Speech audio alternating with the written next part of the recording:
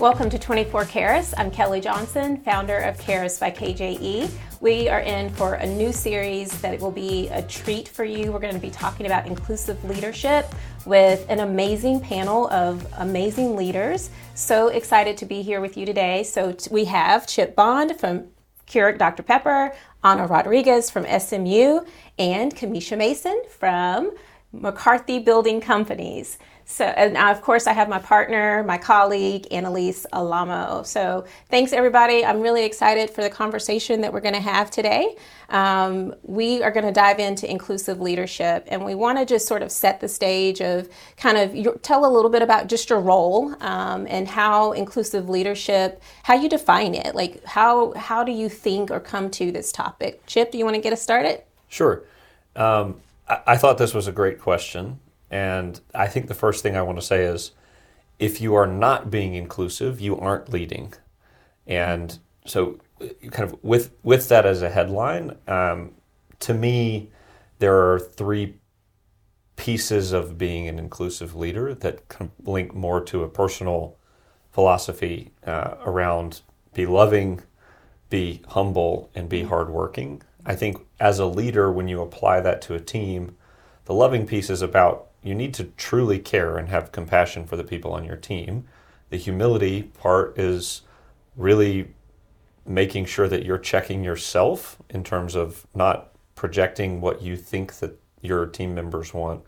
Truly ask them questions, like have an understanding of what are their goals, what are they trying to achieve in life. And then from a hard work standpoint, you need to be their advocate. Creating opportunity for the people on your team is one of the foundational components of being a leader. And so if you aren't doing that, you're missing, you can do the first two, but you're not providing the full range of support that you could. Well, so good. So we're just going right in, and I love it. This is amazing. If you're not being an inclusive leader, you're not leading. I love it. Yes. All right, Ana, what would you add? No, I completely agree. I think so much of it is external, right? So it's not about who you are, it's about how you serve others. And so for me, inclusive leadership is leading with intention and with purpose, right? So making sure that you are being cognizant of others, but also very welcoming. And I think that's the biggest part, and where there's some confusion around inclusion, because there's the word diversity oftentimes goes with it. And so people think, well, if I'm not of a certain demographic, that it doesn't apply to me. But when the whole definition of inclusion is for it to be welcoming to everyone. So I think, as Chip said, we all play a part. Yeah. I love it. That's awesome. Well, they're not leaving very much left for me to say. I would agree with everything that's been said so far. I think what inclusive leadership means for me is really understanding the whole person. There's so much of ourselves that people understand about who we are at work.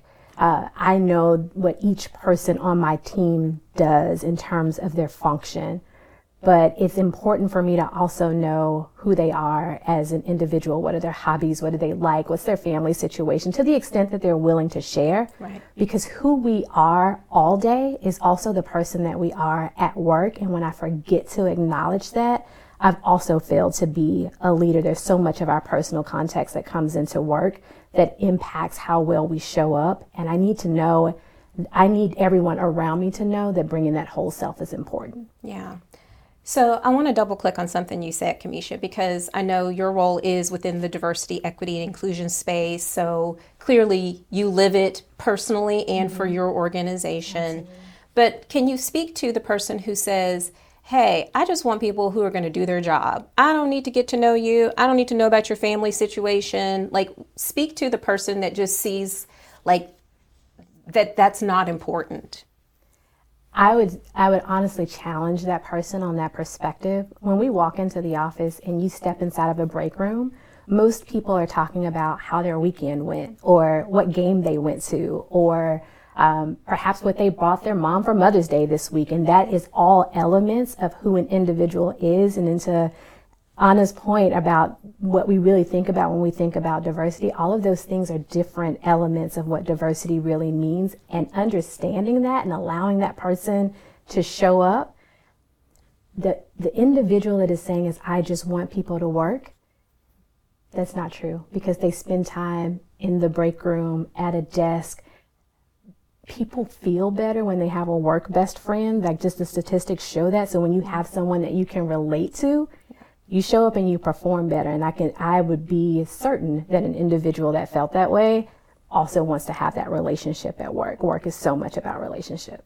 And if I may add to that, I think another part of it is not even just looking at, I think it's more giving the invitation that it's okay to share or to be authentic. And I think that's part of what a lot of people miss, is the fact that there are people that are, if you're working so hard to suppress part of you, right, to really not stand out, because you may be the only woman, the only person of color.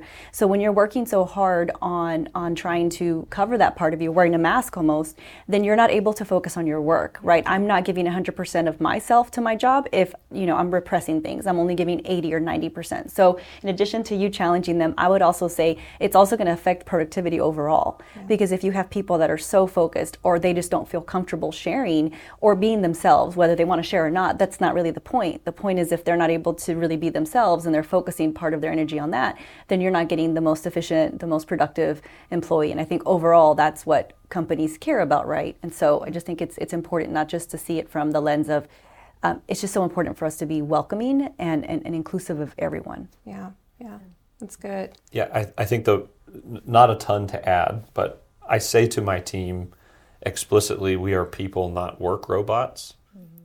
On a regular basis. And honestly, the reason for that is, if we're playing pretend and acting like there is not something that exists outside of work, you won't have employees for long, because they will realize that by suppressing everything or neglecting other parts of their lives, that this job doesn't fit in the grand scheme of things, and they're gonna eventually look for a change.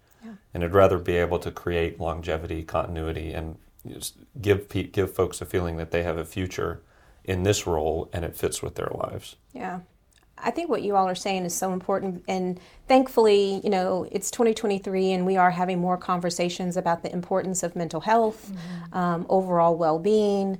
But I would also say right now we hear a lot about burnout. And I think burnout is associated with how much, not just the work itself, right? I think all of us work hard. All of us try to give kind of the extra incremental effort.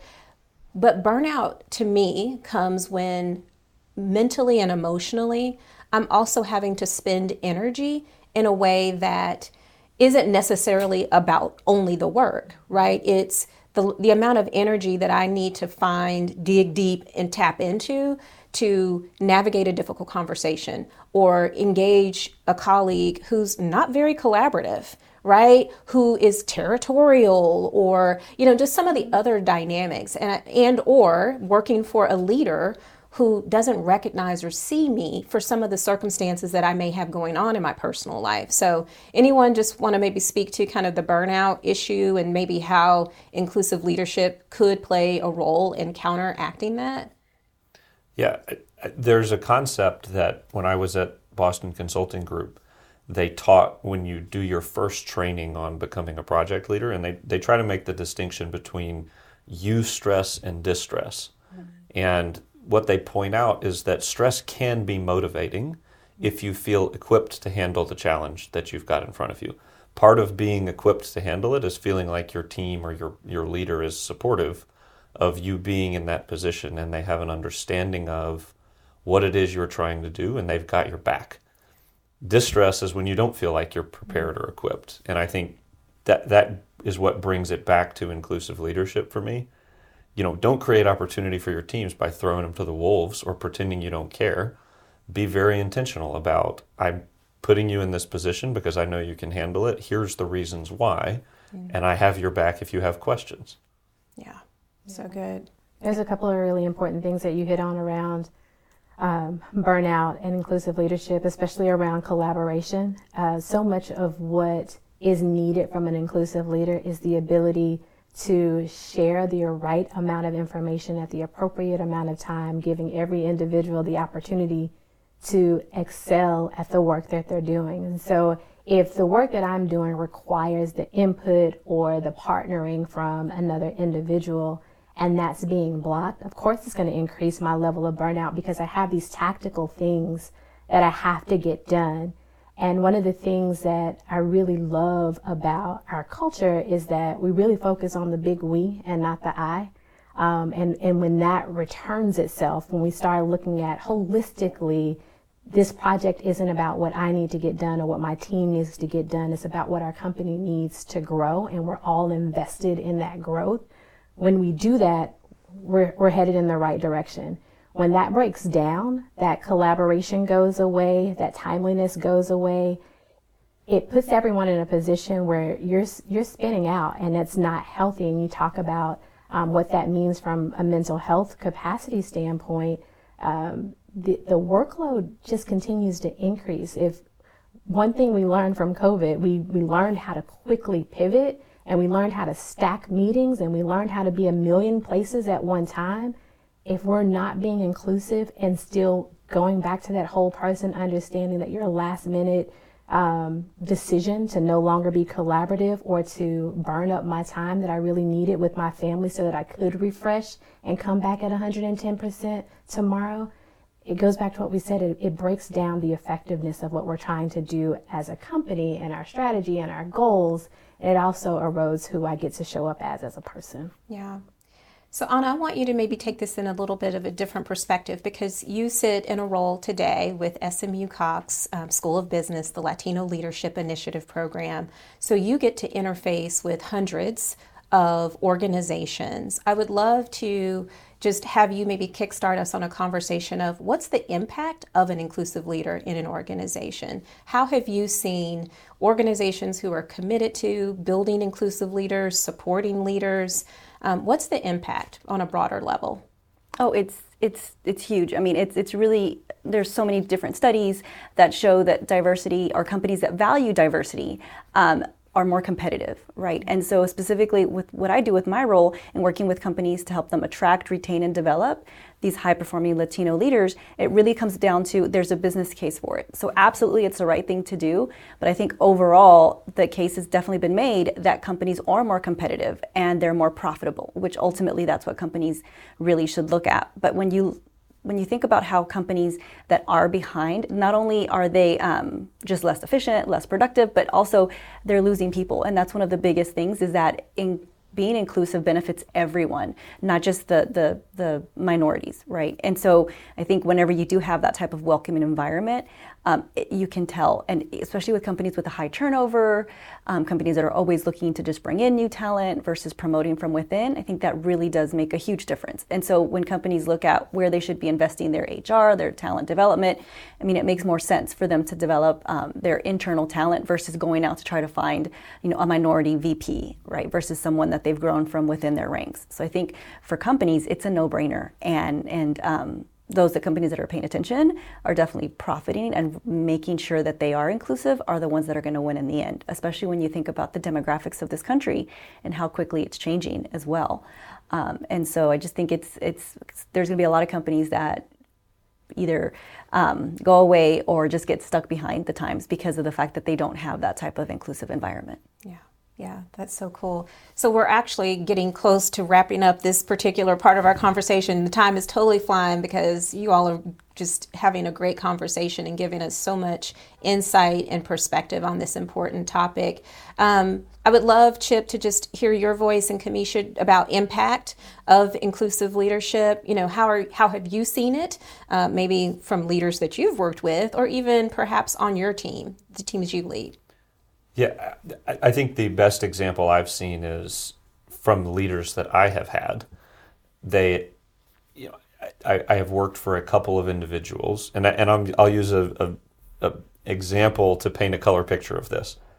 Both of these leaders, because of faith reasons, don't drink alcohol, but they were leading teams where that was a unique kind of perspective on life, and it's actually an incredibly impactful thing when you see someone in that situation still be intentional about going and spending time with the team when the team is doing social events or outings, where it would be very easy to feel like, oh, they don't want to hang out with us because of fill in the blank. They think X or Y or Z. When you see a behavior turn that on its head, and demonstrate the desire to build trust, build relationship, and be together, that starts to get at the root of what it feels like for someone to be inclusive, and and dispel any suspicion about what they think of the other folks on the team. And so those have both been incredible teams to be on. That's such a great example, right? And something that happens often, right? Teams get together socially outside of work. I know, we kind of had to relearn how to do that during the pandemic, and some of that's starting to come back. But I think that's a great example of a leader being authentic, true to their values, but still building relationships with individuals who have different perspectives and different kind of life choices. So I love that. Kamisha, what would you add? I would say, again, using the same examples of leaders that I've been around, but what I've seen the impact of is the leaders that are not afraid to challenge in the moment. This is the season where we're starting to begin the talent review process, and I've heard really strong leaders talk about, as you're going through a group of talent, there's always these instances where perhaps women in construction might be compared to men in construction, and some of those women are making choices about family, and inevitably that may come up in talent review. And those individuals that have been willing to challenge and say, yeah, so what? She's starting a family. Is anything changing? Is she ready? Are you developing her the way that she needs to be developed for whatever's next? And turning those conversations on their head right there in the moment, nudging backwards, is not intentional. It's an unconscious bias of folks believing that because you're in that season of your life that means your work is going to take a back seat. But those leaders who pause for a moment and say, no, this individual is ready for this next new amazing challenge, and we're not going to allow personal decisions to impact the great work that we know that this person can do. We're going to make sure that they get to that next spot. That is not only inclusion, but equity in play at the same time. Yeah, that's such a great example. And we're going to actually pick up on kind of that courage and that in the moment, like what's needed of inclusive leaders when we come back for the next conversation. So you all have been great, already providing such foundational and really important understanding of what inclusive leadership is, kind of how you personally define it, how you've seen it in your own careers. And then I think even more importantly, what's the impact? Collaboration, managing burnout, really making sure that there's equity in our decisions and authenticity. So the financial return, you all hit it all in a really quick amount of time. So Annalise, I'm sorry we didn't get to your question. Right. I am learning as I am listening. Yes. So this has been great. We are so appreciative of what you all are already sharing. So this has been another amazing episode of 24 Caras. Make sure that you come back because we're going to continue this conversation with this fantastic panel of inclusive leaders who are doing great things in their organizations. As always, at 24 Caras, our goal is to help you live your commitment to diversity, equity, and inclusion 24/7. And I hope that you will like, share, and subscribe this episode. Share it in your organizations. If you want to help build a culture of inclusion in your organization, our guests are sharing a lot of great wisdom that can help change your culture, strengthen your culture. Until next time, we'll see you soon.